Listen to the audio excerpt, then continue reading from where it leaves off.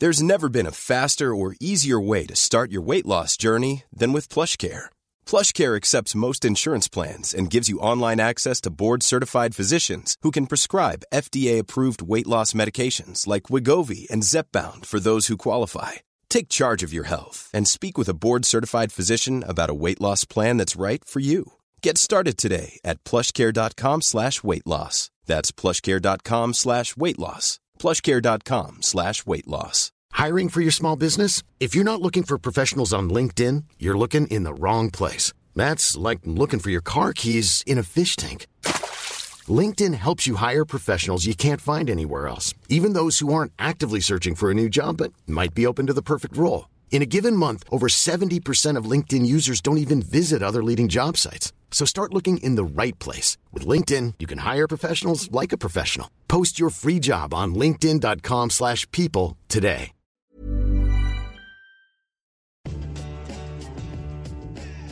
Hello and welcome to episode 12 of The Front Three. My name is Adam Boltwood. Joining me, as always, is the statman himself, Dave O'Brien.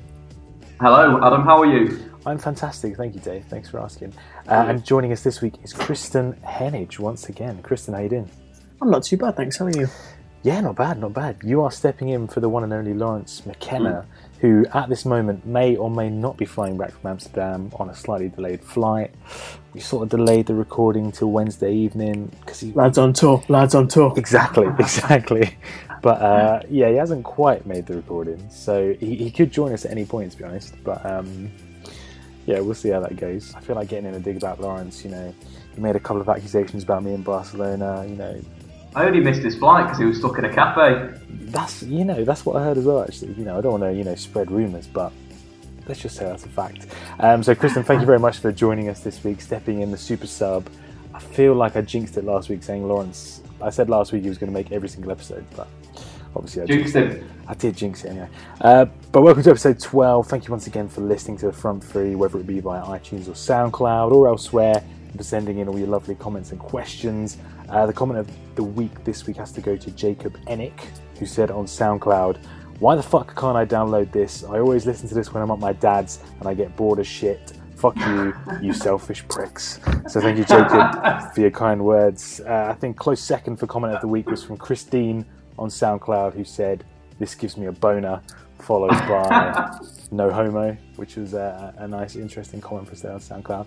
But if you do want to let us know what you think of the podcast, whether it leaves you sexually aroused or not, leave your thoughts, suggestions, or questions on Twitter at The Front Three with the number 3 and not the word. So anyway, let's get on with the news. It's another transfer bonanza, basically. So we'll talk about a little bit of the transfer news this week before we discuss the done deals. The big story right now, at this very moment, arguably, as we're recording, is Raheem Sterling once again. So the stories are emerging earlier this week that the player has once again reiterated his desire to leave the club. Today it comes out he didn't want to go on the club's pre-season tour to the Far East in Australia, doesn't want to get on the plane. He didn't report for training today, apparently citing illness. And The Guardian are reporting this evening that Raheem Sterling has told Brendan Rodgers he no longer wants to play for him, and that's why he wants to leave the club. Obviously, the paper or the journalists have been briefed by Sterling's camp. But Kristen, I'll come to you first as the guest. I mean, are you bored by this whole transfer saga yet? To be fair, a tour to the Far East got them 3 Leicester players a transfer pretty quick. It did. Maybe Sterling should go. He should follow that tactic. That probably would work better for him than the way he's behaving at the moment. But yeah, what do you make of the way he's going about this, Kristen? I think it's par for the course, and I think this is often where you can discover the hypocrisy of football fans, because if it was a player of Raheem Sterling trying to join Liverpool, I'm sure Liverpool fans would be incredibly eager for him to push that through.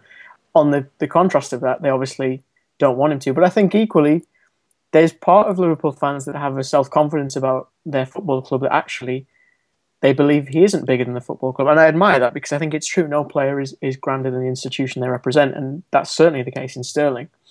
I think he is a talent, without question. But my concern for him, if I was his agent or his representation, would be you're really destabilising your position and you're not attracting suitors by doing this. The interviews with the BBC that weren't sanctioned, talking about money, all that kind of stuff. Yes, that may force through a move in the short term, but I would be amazed if it hasn't put potential clubs off him in the long run because he's now being viewed as a difficult asset to manage. And he is essentially, representing the worst aspects of a young player that wants to move in terms of his willingness to speak to the public and speak very candidly about things that really should be kept behind closed doors. It's interesting you say that because Jamie Carragher come out today and he sort of said, Raheem Sterling is his reputation is taking a big hit from his current situation, which is obvious. But like you say, I mean, Dave, do you agree with Kristen there saying it could put off potential suitors? I feel like Man City are going to get him no matter what now. I feel like it hasn't really I personally think it's not going to put them off. I think City are just going to splash the cash and get him. But I mean, what do you think, Dave? Yeah, I think it's exactly what Christian said was brilliant. It makes complete sense. I think what clubs do these days as well, the scouts, they always look at what the players actually like, and these things that he's been doing, the whole incident with the hickey gas and all that rubbish, and now the transfer requests and all this. We forget that he had such a wonderful season for English young player. Only 31 players in the Premier League played more minutes than him. So he played a lot of minutes. He was pivotal for Liverpool in their performances this season. And it's an absolute shame that he's acting like this. He's acting like a child. He is acting his age. He's only 20 years old, but he's acting like a teenager. He's acting like an uneducated teenager. I don't think we'd see that if he was coming out the likes of the Barca Youth Academy or something like that, where they're actually taught as they go through the academy how to be proper people. Like at Southampton, you go through the Southampton Academy, you're taught how to be a person. I think Raheem Sterling really missed that, and it's showing now. And if I were Man City, I would, I'd wait Liverpool out now. I would buy him this summer and I'd buy him next summer. You're going to get him for a lower price. He's going to be 21. It's just, he's putting himself in a terrible, terrible position. Do you not think, obviously you're saying from Man City's point of view, or Liverpool's, it's smarter to wait till next season, but what do you actually see happening this summer? Do you not think it's inevitable that he's going to leave the club? I think he will go. He's got to go now. I think he's thrown all the toys out of his pram. He's got none left. So he's going to get bored. He's not going to go on this tour. It's time for him to go, but it's the fee that Liverpool are going to get. If Liverpool get £50 million for Raheem Sterling, they've had an absolute blinder in the window. You think of their signings for Mina, Nathaniel Klein, James Milner, free transfer. They have done brilliantly if they manage to get rid of Raheem Sterling for that amount of cash. So the Daily Star reporting today that Pedro is seen as the potential replacement for Sterling by Liverpool. A long-term target for Arsenal as well. £27 million is the sort of price that's being talked about. Pedro's never been a first-team regular at Barcelona in the last few years. Obviously a talented player, but especially last season, struggled to break into that first team. What was Suarez, Neymar, and Messi there, that front three klaxon, name of the podcast. Kristen, what do you make of Pedro? Do you reckon he'd be a good signing for Liverpool as a potential replacement for Sterling? The concern I have with Pedro is the same reason he doesn't make it into Barcelona's starting 11 is I just don't think he's big enough of a star. I think he does very well in terms of being selfless and performing for a team, but I'm not sure if he raises the level.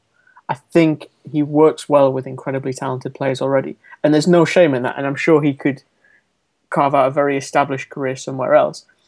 My issue with Liverpool and what they need at the moment, and I think that's what we have to look at as well, is I think they need difference makers. And I don't see Pedro being that difference maker. I think he's done incredibly well at Barcelona. He's clearly got a lot of trophies and a lot of good experience. But again, is he the player to truly make a difference in a game? I'm not sure if that's him. And I think for the fee they would ask of him, it's far too risky. Speaking of difference makers, Dave, Christian Benteke keeps being linked to a move to Liverpool. The reports are alternating between Liverpool will not pay the £32 million odd buyout clause, other papers saying he's demanding to leave and he's on his way. I mean, is he the sort of player that you think could be a difference maker, as Kristen says? I'd say, yeah, definitely could be the difference maker, but I don't think he suits Brendan Rodgers, and I think that's the big problem. He's obviously, he's a target man. He's actually a lot better with his feet than people make out. He was the third top scorer after January the 1st. So, he's a very, very decent player. He when you whip the ball into the box for him, he'll try and make it. That's the type of player he is. He's a goal scorer in the penalty area. He's a good target. But for Liverpool, I think they suit smaller strikers. They suit Luis Suarez. They suit Aguero. They potentially suit Berahino, to be honest, more than they suit Christian Benteke. But, for £32 million, that's a pretty good deal for the Premier League. He's scored in the Premier League. He's still only 24, I think he is. So, Brendan could move him on, sort of like move his game on. But I just think it's the wrong move for Christian Benteke. I think he should sign for Man United. Yeah, but I think he should sign for Tottenham, but there you go. The Independent are saying that Lacazette is the alternative to Benteke, what with the price tag that's been priced on him by Aston Villa. I mean, Christian, what do you make of Lacazette? We've been talking about him for the last few weeks. He's been linked with Arsenal. He's been linked with Spurs previously. Do you reckon he would be a good signing for a Premier League team? I think he would. I think the problem he has, though, is he may, a bit like Christian Benteke, have been priced out of a move. If you go back maybe 12, 15 months, clubs were trying to test Lyon's hand at about 10, 15 million. And I think that would have been a great price for him. But, I mean, you look at Benteke as another example, someone who's been commanded for 32.5 million, which I don't think he's worth. Lacazette is much closer to that fee or that price range, I think, given what he's done. But the concern is that, for me, I think Ligue 1 is seen as a little bit of a lesser league at the minute. And in some degrees, we're seeing that talent exodus come out, the likes of Frank Taberneau coming to Swansea and such like. And we're seeing across the board some of the lesser players go for little fees, while those who are in Lacazette's price range and really dominating that league are going for much higher fees. And equally, I think Lyon are very determined to get a specific fee out of him. It's not a case, as we see with Marseille, who had to sell Dimitri Payet to balance the books, so they took a lesser fee for a player who I think could arguably have gone for double what he has actually gone for West Ham. I think it was just over 10.5 million, give or take 100,000 here or there. And that's my concern for Lacazette, is I'm just not sure if he'll find that suitor who's willing to take that risk. But if you're making me choose between Pedro and Lacazette, I think it has to be Lacazette. Interesting stuff. So let's move on to Manchester United, Dave. You know, obviously you're the resident expert, being the Man United fan. You were practicing how to pronounce his name before the podcast, so I'll let you introduce him. But who's this player that Manchester United are apparently signed up now, the Italian fullback? So Mattia Darmian, as we pronounce it the Italian way, he's a top. You know, he's a good player. He's been around for Serie A for about the last 3 seasons. He's sort of coming on the scene. He played for Torino last season in 3-5-2. He played more on the left than on the right. Actually, he played 19 times on the left hand side and only 13 on the right, and then 1 at centre back. But in terms of what he'll bring Man United, he'll bring them, far better defensive option than Antonio Valencia has given us this season. Valencia, he's not the best defensively. Positionally, he's caught out a lot. He can't hold an offside trap line. He's pretty terrible at that. Darmian he'll come in and he's very, very good. He gets tight to his opponent. He sticks to him. He doesn't let him pass. He's good at going forward on the counter attack. He's a very, very quick player, similar to Valencia. But I think he'll give us a lot more than what Valencia has offered this season. Valencia a few seasons ago was brilliant at taking a man on. He's lost that confidence, and I think Darmian's coming in now for a pretty decent fee. 12 million pounds. Italian international, 25, coming to his peak of his career. I think he's going to be a really good signing. Sticking on Manchester United, the other big news in the last hour or so, Sky Sports are reporting that a deal has been agreed between United and Fenerbahce for Robin van Persie. A lot of United fans seem a little bit mystified at this one, seeing as Falcao wasn't snapped up by the club. It leaves Rooney and James Wilson perhaps as the only 2 recognised strikers at Manchester United. Dave, what do you make of this move? You happy to see the back of Van Persie, or are you sad to see him go? I'm sad to see him go because obviously that league title that he won us, the 20th title for Man United, absolutely, he was brilliant that season, 26 goals. In terms of goal scoring record since he joined United, no United player scored more goals than him. He's a very, very he's a top talent, but we've seen last season inconsistencies come back into his game. It seems like he's sort of gone over his hill of his peak. His peak was probably in that 2012-13 season. When Van Persie is firing, he's probably one of the best strikers in the world. But we've not seen that enough. We didn't see that enough last season. He ended with 10 league goals. But there were so many games where he was sort of out of the game. He wasn't really contributing much to the attack. He's not going to be pressing anymore because obviously he hasn't got the legs. He's not going to be getting into the channels. And that's what I think Van Gaal wants from a striker, is a player that drifts, a player that gets involved. So I think it's a good move. It's good to balance the books as well. Obviously, he's on £220,000 a week, which is absolutely massive for any player. So I think it's a good move for Van Persie. I think it's a good move for Man United in terms of moving the squad on and sort of getting away from the Ferguson era. Kristen, sticking on Van Persie for a second there. So Dave mentioned there his legacy, Van Persie's legacy at Manchester United. We are talking about that title that many people say that Van Persie almost won single-handedly in Ferguson's final season at United. I know hindsight's obviously a beautiful thing, but do you think Van Persie made a mistake in leaving Arsenal when he did? Manchester United fans, he's never going to be a club legend at Old Trafford. He's definitely not a club legend at Arsenal the way he left. So do you think it was the wrong move for him to go to the Old Trafford, despite the fact that he won the title there? No, and I think because of what you touched on there, he won the title, and I think for him that was the biggest concern. I think it's nice when you can build a bond and a genuine bond with a fan base in the club, and I think for a long time he enjoyed that. But I think equally it reached the point where for him he thought, you know what, I'm going to look back in years to come and I'm going to think I could have won a Premier League title. He took the risk that Alan Shearer didn't take, that a lot of players didn't take during their careers, of trying to make it at Manchester United. And for a decent amount of time, he managed to do that. And he was, as you touched on in the intro, that he was influential for them. The Manchester Derby games like that, he came up big for them when they needed him. And I think for him, that will weigh more heavy than what might have been at Arsenal. Because I think, in truth, had he stayed at Arsenal, he essentially would have papered over the cracks at that football club. And as bizarre as it sounds, I almost think Arsenal fans owe him a debt of gratitude for leaving, because I think him leaving really did pull up the stone from that football club and help you understand what were the real problems and the problems that they've started to fix and eradicate now and help them win those FA Cups. It's interesting. And my Arsenal supporting friend Josh delighted in telling me yesterday that since Van Persie's gone to United, Giroud has scored 58 goals and won 3 trophies. Van Persie has won 50. He's won 2 trophies and scored 57 goals. He forgot to mention that one of those trophies for Giroud was the Community Shield, but I mean, he's still... It's a bit... I mean, that's Alistair Campbell levels of spin, that one, to be fair. It's 2 FA Cups over a Premier League. I think we know which is the more important. It's interesting you said that about Van Persie. The title might have been more important to him, and he might have looked back and regretted that. And obviously, as I say, hindsight's a beautiful thing. And as you say, history changed when Van Persie left the club. It's sort of, you could see there was a change of attitude in Arsene Wenger's and the club's philosophy in the transfer market. Like say, bringing in Ozil, Sanchez, all these sort of world-class players. But for me personally, I would rather stay at a club and win nothing and be endeared to the fans and be a hero than go somewhere else for a couple of years and win 1 league title. Yeah, I agree. I would have rather... I'll say Spurs. I would rather have stayed at Spurs and won nothing for 3 years, but been a bit of a hero than go to Chelsea and win 1 league title. I feel like he would eventually. He'll look back and regret potentially leaving the club. But like you say, perhaps Arsenal fans owe him a debt of gratitude there. The other transfer news: Casillas.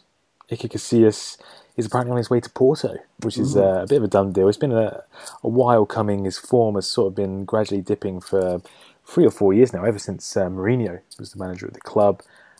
Dave, what do you reckon to this one? Casillas going to Porto, is it a good move for him and a good move for Madrid at the end of the day? It's interesting, yeah. No, I think it's a good move for him. Porto have got this Spanish influence at the moment. Their manager obviously used to, I think he was managing the under-21 side, Spanish under-21 side, when they had the likes of Juan Mata and David Silva in it, I think.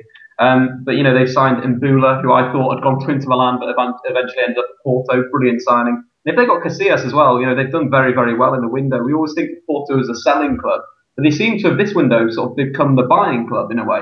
And I think Casillas going to Portugal, Porto. You're thinking of the 3-horse race with Benfica, Porto, and Sporting Lisbon potentially next season. With obviously Jesus moving from the big red club to the Sporting Lisbon green club. But it'll be interesting. I think it's a good move for him. It's a change of scenery. He's getting away from Madrid, but he's still close to Madrid. Obviously, he could get to Madrid by car or whatever, by train. So I think it'll be good, all right, for the rest of his career. He's already a Real Madrid and Spanish legend. So, it's sort of like his retirement in a way over in lovely Porto. It's interesting. Probably leaving at just about the right time to ensure his legacy at Madrid, even though, as I say, the past couple of years have been a little bit disappointing. Like you say, he'll always be a legend at the club. Another interesting one this week was Johan Cabaye to Palace. BBC are reporting that he's going to have a medical before the end of the week, following a £10 million bid being accepted by PSG. This looks like an interesting one on the surface, Kristen. I mean, what do you make of this deal? Cabaye obviously went to PSG a couple of years ago, having left Newcastle, coming back to the Premier League for a team who, a mid-table Premier League team. I mean, do you think this is a good move for him? No, it isn't. And I think, in theory, he should be attracting clubs in the Europa League or in European competition. And that's not a slight on Crystal Palace. I do like Crystal Palace as a club. I think they're doing amazingly well to pull this off. I think the problem that Cabaye had is that when he was at Newcastle, he was very much central to everything. The play ran through him, and he really just dictated the tempo whenever he played for that team. And I think that's the issue, is that when he moved to PSG, he was going to get less of the ball, and it's harder to be as influential when you're getting less of the ball. And now he's having to deal with the fact that he hasn't played as much football and the fact that he's closer to 30 than 25. So for a lot of clubs, the idea of spending, I think it's upwards of 10 million Palace have agreed, something like 13 or something. But regardless, anything over 10 million on a 29-year-old, you've got to be something special. And I think that's the problem for Cabaye. Would you not say it's a good move for... Okay, Palace, they're spending a fair whack on, as you say, a player approaching 30. It's maybe not the smartest move for them. But for him, as you're saying, he will be more influential at Palace.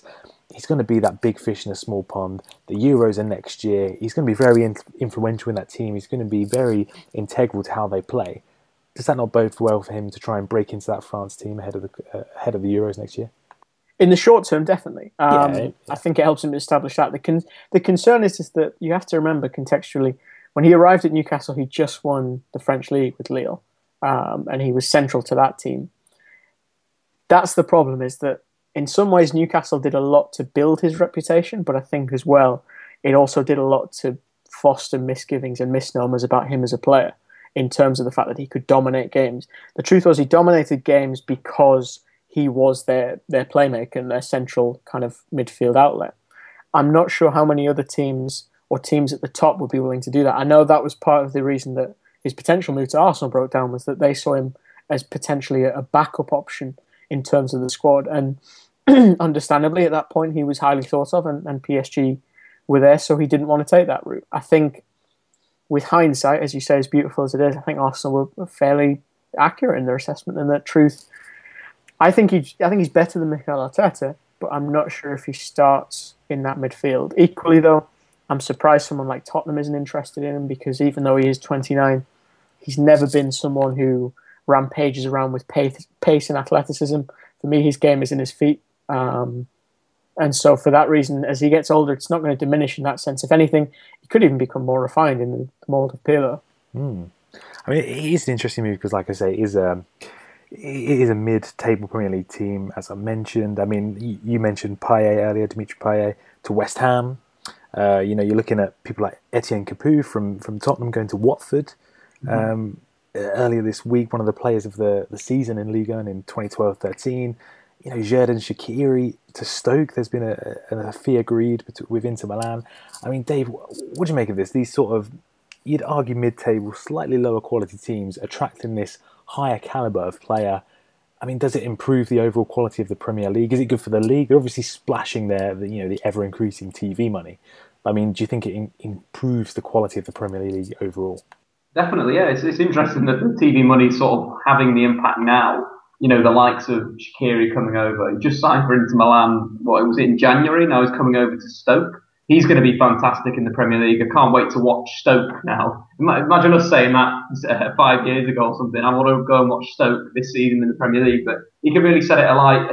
Capoue is a strange one to Watford, again, a club record. But, what have we seen from Capoue since he's come to the Premier League? Not a lot.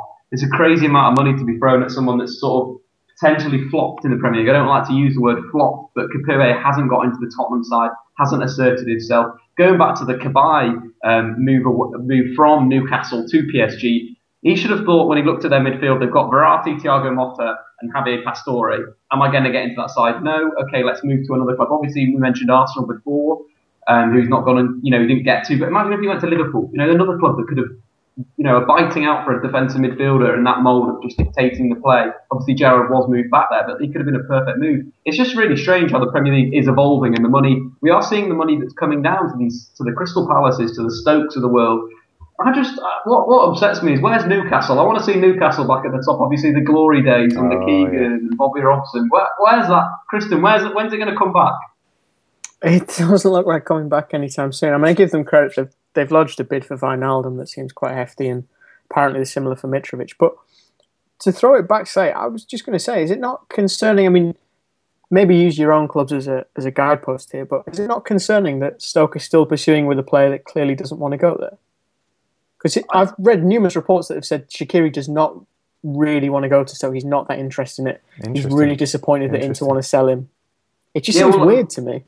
It is very weird. Like I did mention, he moved in January. Then you'd already thrown him out. It seems like a very strange thing. Obviously, Inter Milan need wingers. That was one thing that Mancini came in and said, buy me 2 wingers. And they bought one on the right, and then they want to sell him. It doesn't make much sense. But I think Shaqiri does need to take a step back in his career. He took the decision to go to Bayern Munich, for me, at the wrong time, when they had Ribéry and Ian Robben, 2 of the best wingers in world football. You're not going to get in the first team then. This was on the back of I think it was a under-21 European Championships, like we've just had this summer, and he was absolutely fantastic at that tournament. He was probably the best player on the tournament in my eyes. Obviously, we've had players like Drenthe that went to Real Madrid after the tournament. Strange decision. He should have gone to a smaller European side, you'd say. And maybe Stoke right now is the correct fit for him. They're playing good football at the moment. They're using their width. They're attacking teams these days. I think that he shouldn't sniff at it in a way. It's strange that he's going to go to Stoke, but take that challenge and turn his career around in a way. Interesting stuff. Let's move on to a little bit of talk about done deals then. So the biggest deal of the week, undoubtedly, was Arda Turan to Barcelona, leaving from Atletico Madrid. He can't actually play until January because of the transfer ban Barcelona have. They can't register new players. Dave, what do you make of this deal, leaving from, arguably a title rival in Atletico Madrid? Do you think it's a good signing for Barcelona, reinforcing that midfield? I think it's just a signing so that other teams can't buy him. It's really strange. Obviously, they've got this whole deal where it's based on the presidential election. If certain presidents get elected, they can either take the Turan move or they can give Turan back to Atleti and pay them a 10% fee. Very, very strange altogether. But for me, it doesn't fit their system. Last season, they played this 4-3-3, 4-4-2 in defence hybrid with Messi just floating. It was absolutely perfect. Why are you buying a player like Arda Turan? Arda Turan played on the left or the right in a 4-4-2, very, very compact 4-4-2. He's a very tenacious player. He's very aggressive. I sort of see him as quite an aggressive version of Park Ji-sung in a way. Doesn't really, obviously, he is technically very, very gifted, can get out of a tight situation. But if you look at his sort of chance created stats over the last few years, he's nowhere near the top of Europe. So he's a different player. He's a very much an athletic player. Put heart and his soul into the shirt. But it seems so weird to move to Barcelona. Chelsea would have worked. Man United would have worked. But Barcelona, just odd. I mean, Christian, do you agree I saw an interesting article. I was going to say I saw an interesting article on this. A Barcelona fan had written, saying that he brings kind of this rebellious streak in terms of he hasn't been honed at La Masia, that he's not maybe as refined in certain ways as the other Barcelona midfielders like Rafinha and Sergi Samper and Iniesta, and that he does possess a lot of the key attributes that players like Xavi have in terms of that close control and the ability to play in small pockets. But there are other aspects that the current crop don't have, kind of more intangible aspects that maybe you don't see every day on the stat sheets and the breakdowns and what have you. And I think it's certainly a bold move for him to take that 6-month hiatus. I thought it was funny that Galatasaray have already said they'll take him on loan if Barcelona would be so willing. But equally, I can see why he's done this. I mean, he said himself, I'm not here for 6 months, I'm here for 5 years. So 6 months missing is not a huge thing. And equally, he adores Barcelona. And I know we hear that a lot, but I watched a video just today, in fact, of him as a 15-year-old as a ball boy when Galatasaray played Barcelona. I think it was in the Champions League. I'm not sure on that last bit. But he was desperate to get any kind of memorabilia he could, and he got Christian Val's gloves, the old Fulham defender as well, Philippe Christian Val, and he still got them in his house. So he does clearly adore this club, and I think in that sense you can't really lament him too much for choosing to play for a football club that clearly is close to his heart, and he's not just saying it for the chance to bump up his salary every month. Yeah, it's an interesting one. Maybe what we're seeing is a changing face of Barcelona. I did mention the style that they played last season. Maybe Enrique's moving to more of a 4-4-2 shape. That's where Turan would fit in for me. But then again, that means you lose one of your central midfielders. You lose the likes of Rakitic, Busquets, or Iniesta. You lose one of those. To fit in, you've obviously got to fit in Neymar, Messi, and Suarez. But then it's just, I don't know where to put him in. That's my problem. Are they going to put him at left back or right back? Maybe, I don't know. Interesting. Be interesting to see how it works out. We won't know until January. But Spurs had some big news today. I'm sure you're all very as excited as me. Toby Alderweireld has been signed from Atletico Madrid. There's a little bit of a legal dispute going on with Southampton, who thought they sort of had the first option to buy the player for around 8 million. Nothing to do with Spurs, of course. We've done nothing wrong. But Pochettino apparently sees Alderweireld as the perfect centre-back partner for Jan Vertonghen.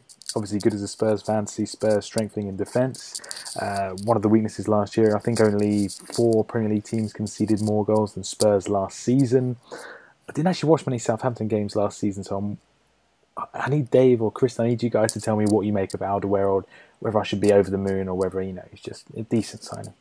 I'll defer to Dave first. I'll let him... Go on, Dave. Bring the stats. Give me something. I do like him as a player, obviously. He was in and out of the Southampton team. He clocked up around 2,000 minutes, which is quite a lot. It's not, your 3,000 is your first team starter every week. I think he was injured at the start of it. I do like him as a defender. He's quite a classy defender. Is he going to be? I think you're obviously going to be playing Vertonghen starting, would you say? So Vertonghen is you sort of left centre half, and then Alderweireld will come into the right centre half. Yeah. I'm not sure whether that does work as a partnership. Is he aggressive enough? Probably, but I think there's question marks with Spurs defence, and I don't know if he's as much as a leader as the Spurs defence need. Yeah, Kristen, have you seen much of Alderweireld? What do you make of him? I think centre-back has been a weakness for us for a while. I've spoken about Yunus Kabul a couple of times about how he needs to get gone. Pochettino, I don't know why he made him captain last season, but he's probably on the way out at the moment. We've got Fazio as kind of the backup, Eric Dyer as well, who can play centre-back. But it looks like these two are going to be the first choice. Alderweireld and Vertonghen, they used to play together at Ajax. Do you reckon it's a step up for Spurs? The curious thing is, I feel as if, and you can correct me if you disagree, I feel like Spurs need a leader at the back. That's what I feel like when I watch them. There's no one, without wishing to bring up Arsenal, there's no one in the mould of Tony Adams who barks and points. No. And I'm not sure if Alderweireld is that kind of player. I think certainly, as you touched on there's a great link with... I'm Sandra, and I'm just the professional your small business was looking for. But you didn't hire me because you didn't use LinkedIn Jobs. LinkedIn has professionals you can't find anywhere else, including those who aren't actively looking for a new job, but might be open to the perfect role, like me. In a given month, over 70% of LinkedIn users don't visit other leading job sites. So if you're not looking on LinkedIn, you'll miss out on great candidates like Sandra. Start hiring professionals like a professional. Post your free job on linkedin.com/people today. Everyone knows therapy is great for solving problems, but getting therapy has its own problems too, like finding the right therapist, fitting into their schedule, and of course, the cost. Well, BetterHelp can solve those problems. It's totally online and built around your schedule. It's surprisingly affordable too.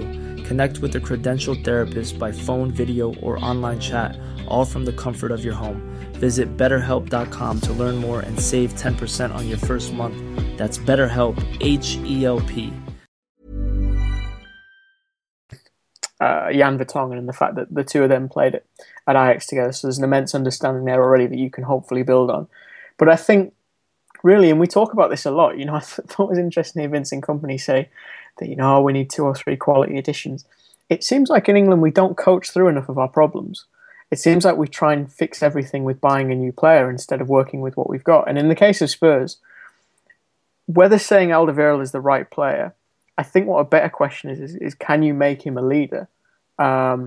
Because I think defensively he seems sound. I didn't see anything that frightened me in the same way that maybe with Lovren when he was at Southampton, you thought, you know what, on a different day that goes really wrong and you're ending up with a red card. I don't see that with Alderweireld. I also think he was very lucky to be with Jose Font, who seems to have just taken to the Premier League effortlessly. And I think equally is quite a cultured defender, having been at Benfica and had a good pedigree in Portugal. So I think the biggest question is, can Pochettino make a leader of Alderweireld, or possibly Vertonghen with Alderweireld happy to be the sweeper up behind him, or some kind of partner for him to work with? That's the biggest question for Tottenham, I think. It's interesting, yeah. I agree with you guys. Yeah, we do need a leader. It's Jan Vertonghen. I think a lot of Spurs fans saw him as a leader, but it's become evident in the past few seasons that he's definitely not. Quite inconsistent. Could go from one great game to a terrible game. He seems quite petulant as well, Jan Vertonghen. Yeah, 100%. So it will interest. We'll see how they work out together. Hopefully, they'll be a bit more solid than last season. Final done deal I want to talk about quickly is Nani to Fenerbahce.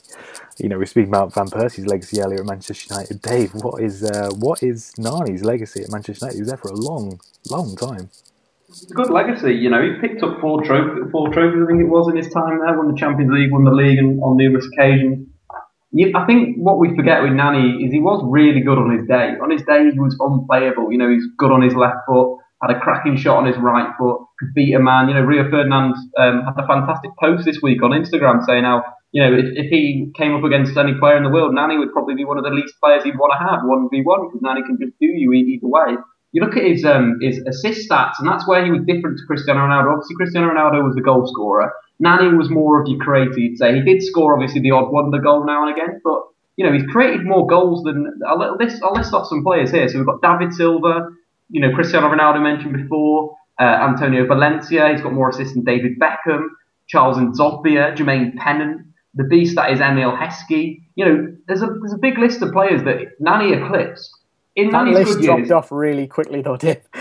Hey, David Beckham, Charles Nzobia. Wow. It's a steep drop. Seth Johnson. I just think with Nani, I did like Nani when he was on hot form. I think it was the 2010-11 season when Wayne Rooney was bagging all sorts of goals.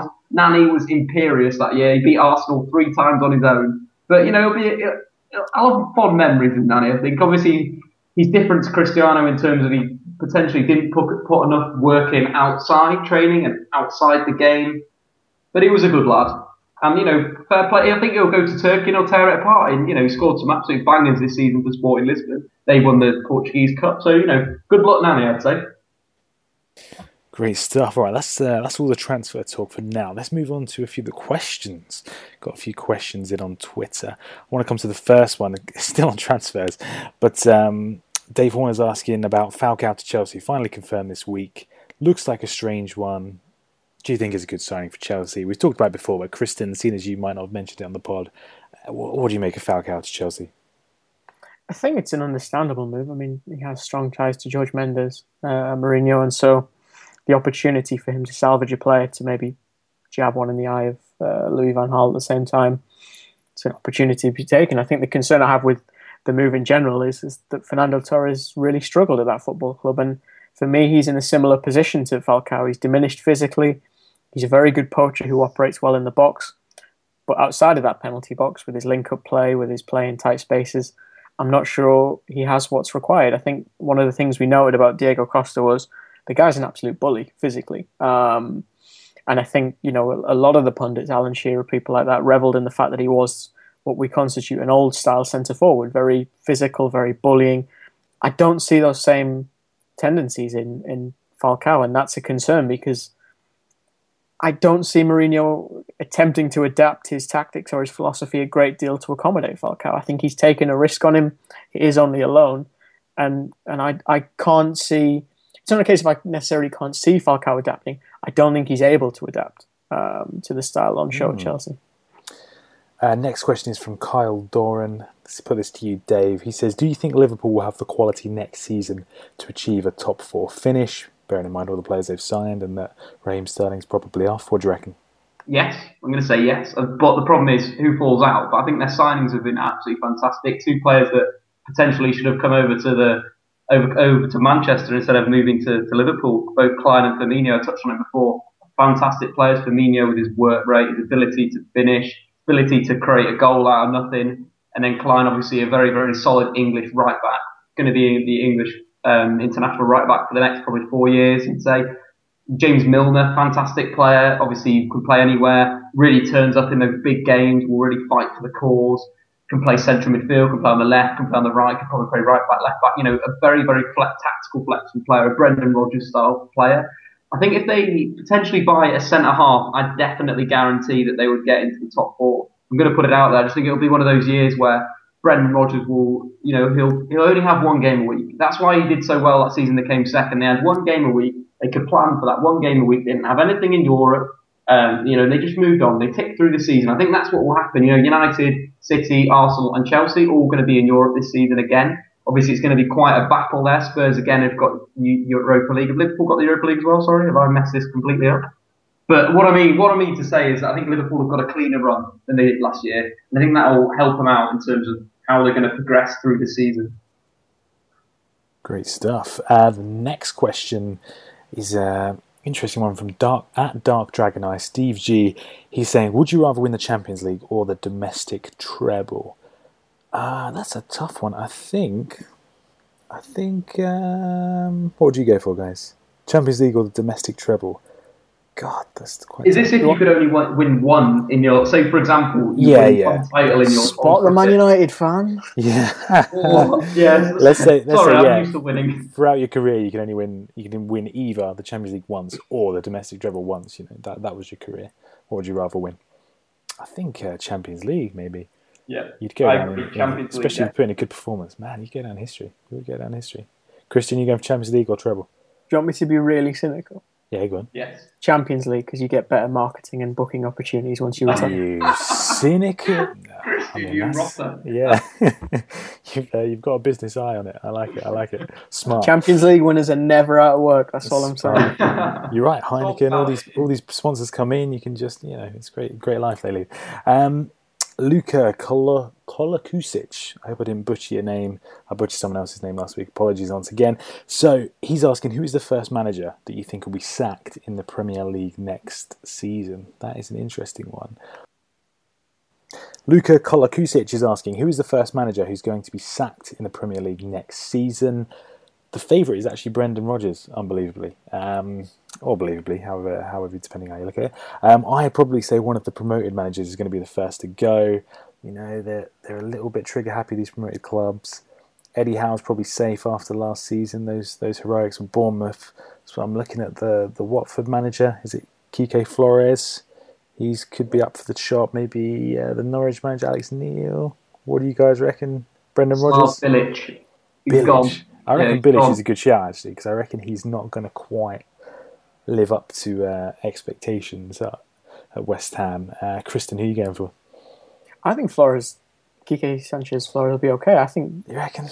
Yeah, because as well, you got to remember Watford at the time of recording are in talks with Seydou Doumbia as well. They're being really shrewd in this transfer market.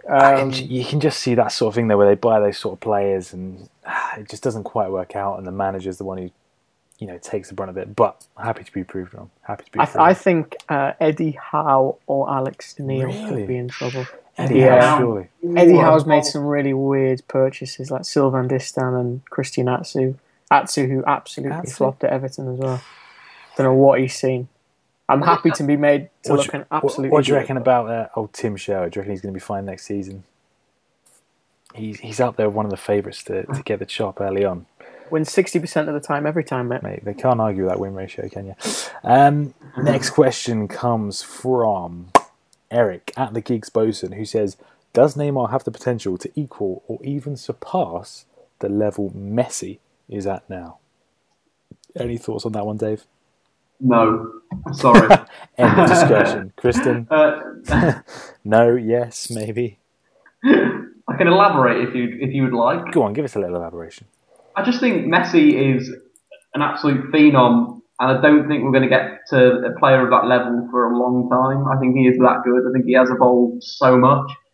I think that Neymar doesn't have his qualities. He's obviously a different player. And I'd say one thing, his body shape's different. Neymar's a taller player. The reason why Lionel Messi is so good is because he's got that short stature and he can jink past you. He's got that acceleration. He's got that ability on the ball. I think Neymar's going to be a very, very, very good player, but I just think that he won't ever be the best player in the world. I think there'll be other players that will either be younger than him that will be surpassing him, or there's going to be players like Messi and Ronaldo that are ahead of him. I just think he's stuck in a bit of a bad generation for him, but no, I can't see it. Sticking on Barcelona, Haris Pozdarovic says, what is the point of a transfer ban if Barcelona get to sign all these players?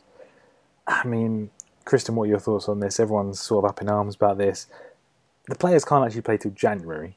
So they're not technically breaking any rules, but it is a little bit dodgy. They're being able to sign these players, perhaps takes them out of other clubs' hands. You don't hire lawyers to lessen your punishment. You hire lawyers to find ways around your punishment. That is true. That is true. And I think it's a prime example of this, that they found a massive loophole in terms of the fact that they can sign players, but they can't register them. And a lot of these, people commenting is giving a lot of criticism to the likes of Turan and Alex Vidal. But again, the criticism has to come to the governing body because they set the rules. And again, you can't blame the children for running wild. You have to blame the parents for not managing them properly. And it's so bizarre to me that, well, in many ways, actually, it's not, that once again we're saying FIFA aren't doing their job. And I think in truth that yarn has been spun enough times already for me to stop right there and say that they need to do more. Yeah. Good stuff. Ruben at Ruben Swifty says, if Ramos does go to Manchester United, do Madrid need to sign another centre-back? And if so, who? Dave? Well, you'd think if Ramos went to United probably wouldn't want Otamendi, and I'd say Otamendi definitely to Real Madrid. He was absolutely brilliant last season in the league and would fit perfectly into their side, But it's whatever Rafa wants, isn't it, really? Rafa's been quite, I saw the numbers come out yesterday, I think it was, and Nacho Fernandez, the centre-half, is about 24, I think, played a bit for Real Madrid last season, has got number 6. So is Rafa going to sell Ramos and bring in Nacho? Big question. Interesting. Andrew Goulin has asked a couple of questions. In the interest of fairness, once again, I'll only ask one. But Andrew Goulin is asking, who do you think, early predictions, will be the EPL Player of the Year next season? Christian, you got any thoughts on that one? It's a bit early, isn't it? We don't know who's signed for all these different clubs, but maybe the likes of Sanchez, Harry Kane again, maybe if he's another good season. You can just pluck any name out of the air, basically, because it's not... Callum Wilson. Hey, man, I like it. Dave, any thoughts? Well, best player of the year was that? Was it signing of the season? Sorry. Next season, who will be the player of the year? In 12 months' time, who are we going to be saying? Memphis Depay. Get in the lads. I like your style. My favourite kind of pie. Oh, look who's turned up. Look who's still at passport control. There we have it, ladies and gentlemen, live, joining the podcast, Lawrence McKenna. How's it going? Just make a really loud ticking sound so it sounds like his bag is ticking. Where are you? A great I'm live on the scene, guys. I want to bring you live pictures from Stansted. Not Stansted, I'm at Gatwick, but I wish I was at Stansted. Live at Gatwick Airport, where it is literally shit. The first thing you do when you come on is just swear. Misuse of the word. It's just lines and lines of people. That's all I'm going to say. People just coming in to see the transfer of Raheem Sterling from Liverpool to Manchester City. So we were, just for the background for the good people who are listening, we were going to record Tuesday night, but you were flying out to Amsterdam, right, on a little day trip. Couldn't do it then. The flight was delayed. We thought we'd delay it till tonight, 10 p.m. We'll just about have enough time to get it out before midnight. Technically, we're still releasing our podcast on Wednesday. Did you have a little trouble? Was your flight delayed there? Or was just I'm so sorry. EasyJet is ironically named. Let's just put it that way. How was Amsterdam though? Did you have a good time? It was lovely. Did you get to see any sights? Lovely. Business or pleasure? On a business, totally business. But we all know I bought you some great E. So that's business when you pay for it. Interesting. Yeah, I was about to exactly. I was about to throw an accusation about how you probably smoked all the drugs out there, but you managed to get in there before me. So touche. I beat you to the touche is what I can say. Adam's never sounded more like a 16-year-old than just then. I'm sure you smoked all the drugs. All of the drugs.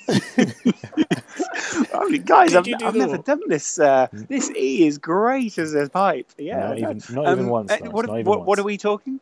So, you basically just joined at the end of the questions. We're rounding up the question section. So let me ask the next question. I'll put it to you specifically. It's a hard-hitting question. It's the one that people want to know the answer to. It's from Red Robert, and he wants to know who's better, Luke Shaw or Franz Beckenbauer. I mean, have you got any thoughts? You knew this question would annoy me. No, I didn't think that at all. No. What's the real question? Someone has submitted that question. What's the real one? We can't ignore the questions that people are asking.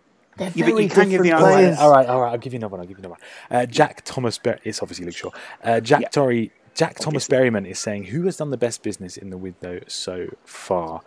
Maybe you're going to say Liverpool, Ings, Milner, Klein, Firmino.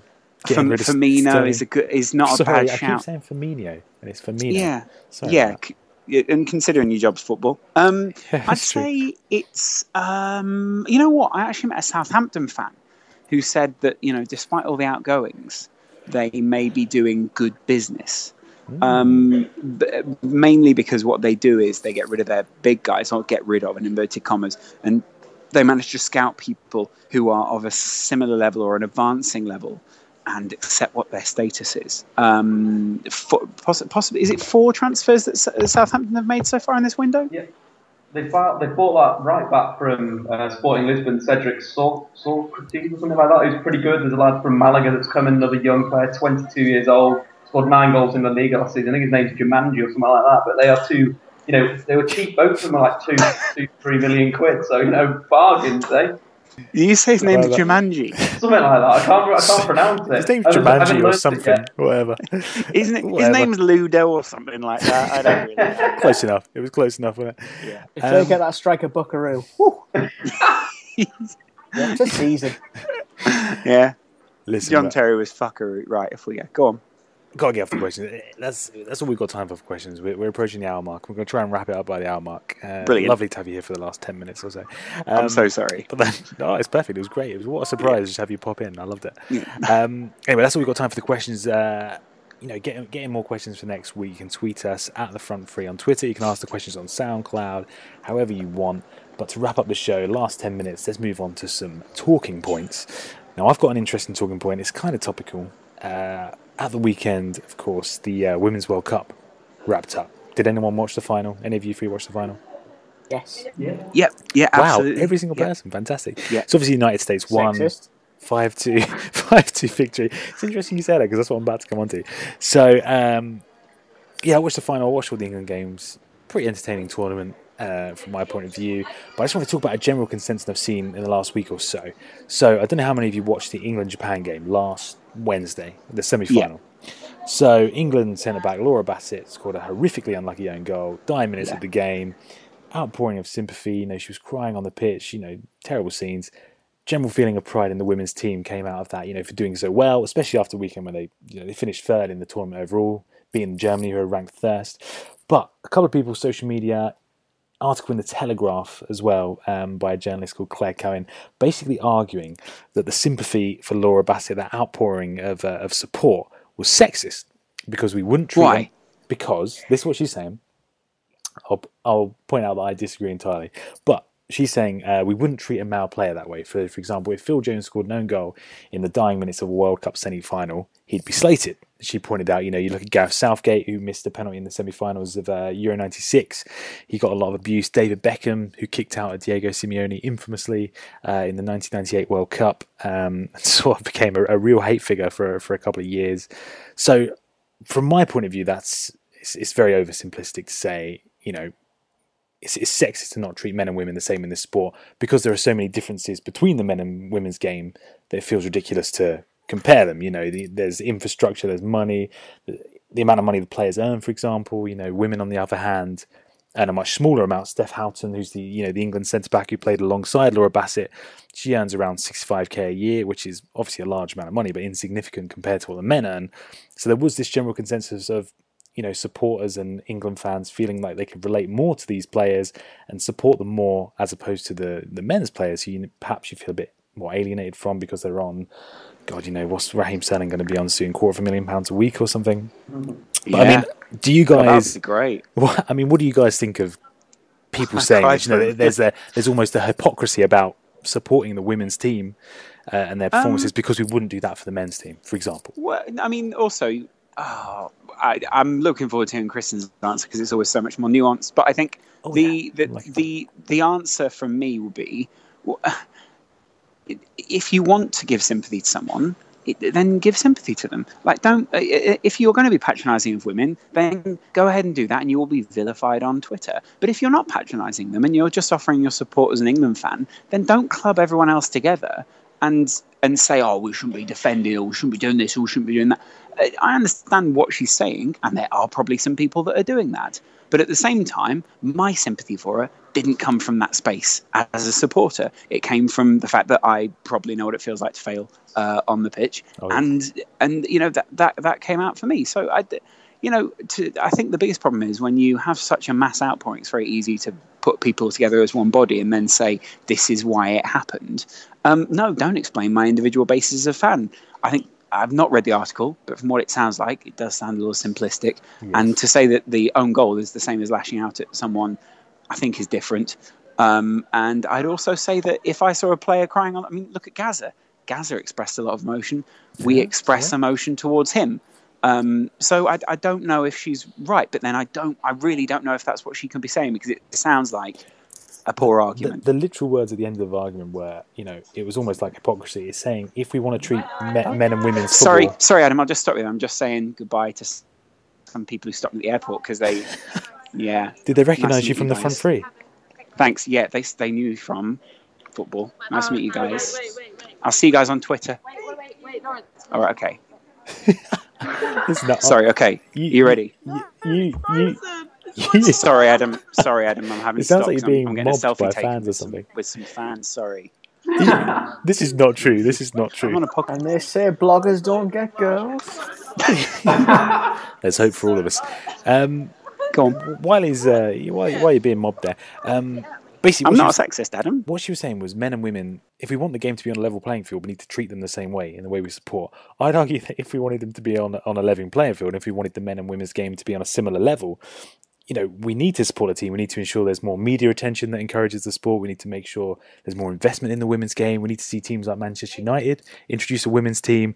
We need to make sure that the infrastructure is there to ensure the future of the women's game, as opposed to just saying, we should slate this one woman player who scored an own goal because therefore the games are even. I mean, Kristen, I'm going to come out here and put on my coaching head. I thought her decision to play that ball like she did was pretty awful. She sort of had to stick her leg out there, right? If that was Phil Jones or if that was anyone, it was a poor decision at the time. Play that ball. She didn't have anyone on. She went in. Her body position was all wrong when she was facing the ball. She mishit it and she's put the ball in the back of the net. That's an error. So again, we have got to treat them as men. If we for the equal right, for the not being sexist and all that sort of thing. So we've got to look at it in both ways. I think we've got to analyse them for the improvement of it, for improvement of the game. We have to treat women as men. Got to treat them fairly. It's nothing to do with. It's nothing to do with that. I'm not equating at all her emotion with her mistake on the pitch. What I'm saying is, it's a person who's crying on the pitch. My outpouring doesn't come from the fact that it's a man or a woman. It comes from the fact that someone's crying over a mistake that they made. Lawrence. Exactly. But my outpouring doesn't come at all from the fact it's a woman or a man. That's part. We can evaluate. We can say, God, that must feel awful, but at the same time say, yeah, your body shape should have been different. There's no problem with doing both. Kristen, that's what I was coming across. That we need to analyse them like this. If we're gonna go down the line of watching sport in this way, we've got to take we can't really say, oh no, it was terrible. It happened and it was it was a mistake in a way, wasn't it? At the end of the day, that's what I'm trying to highlight. That mistakes get made in football. Kristen, we have a worrying relationship with salary and sympathy. It seems like the higher your salary, the less sympathy we give you as a consequence when you make a mistake. David Cameron. And I just think that's a shame, because for me, it's sad if a player, period, scores an own goal. And I think we do have to have competing ideas in terms of, yes, we can acknowledge that it was a mistake. We can also feel immense sympathy for someone who's spent a long time building towards that moment, have it crumble in front of them on a world stage. I think equally we do need to support the women's game more, but the key word in that sentence is we. We have to go and watch the games. We have to support the infrastructure and feed our entertainment dollar or pound, into that sport and continue to grow it. Because just throwing money at it in a kind of,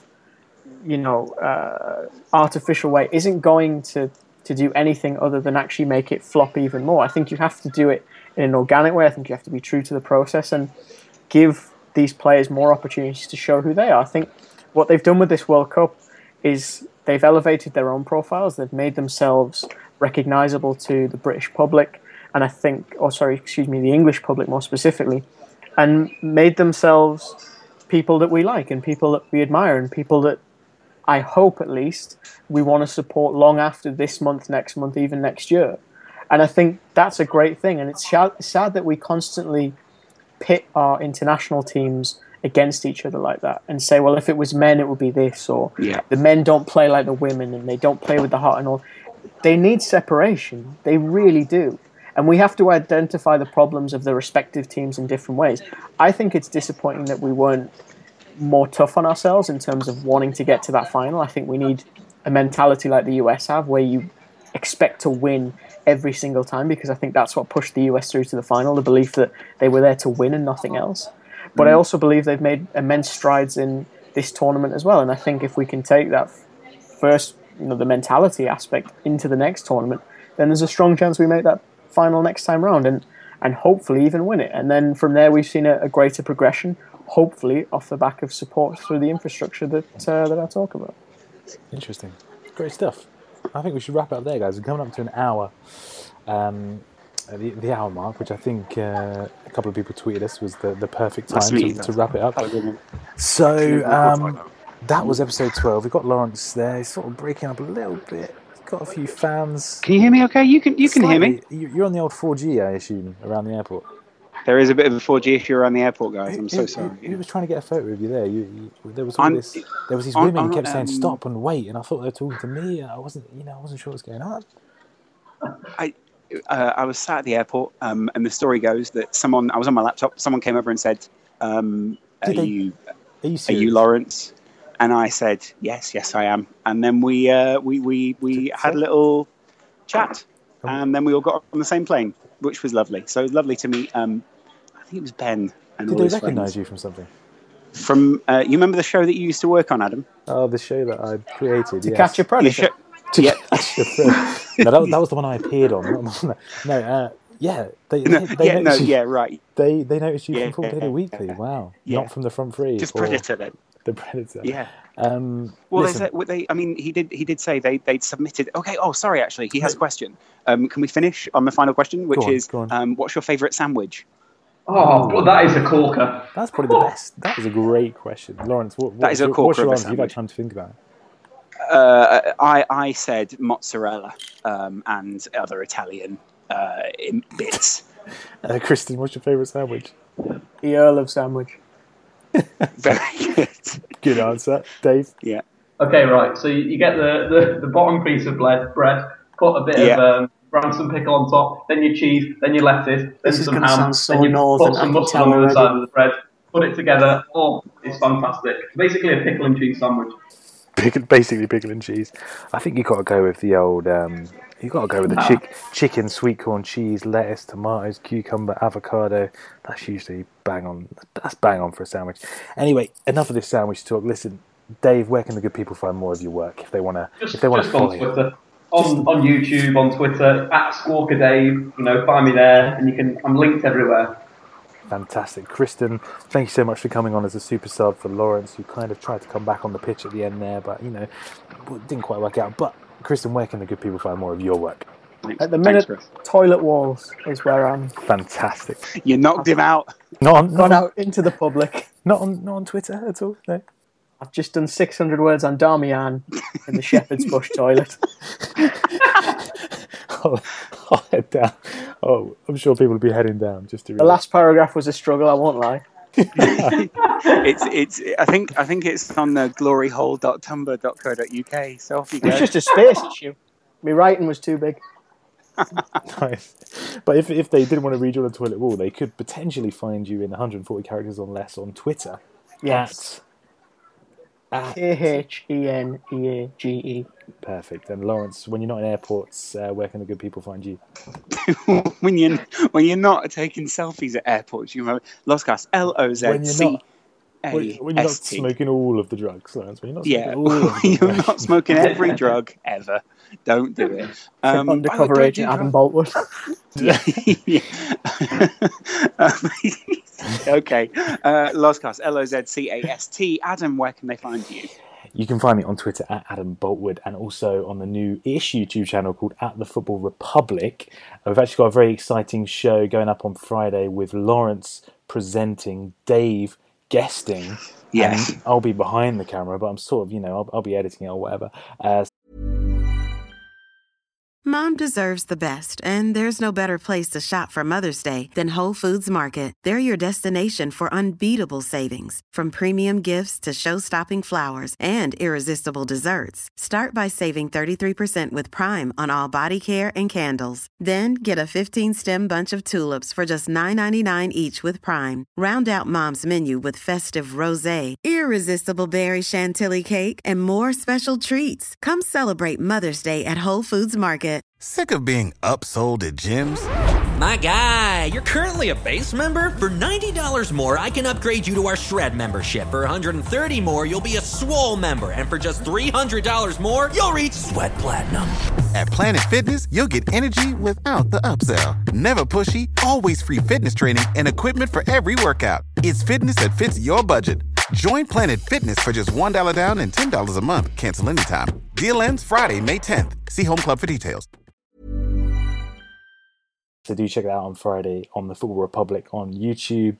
Until next week, that was episode 12 of The Front Three. See you next week for episode 13.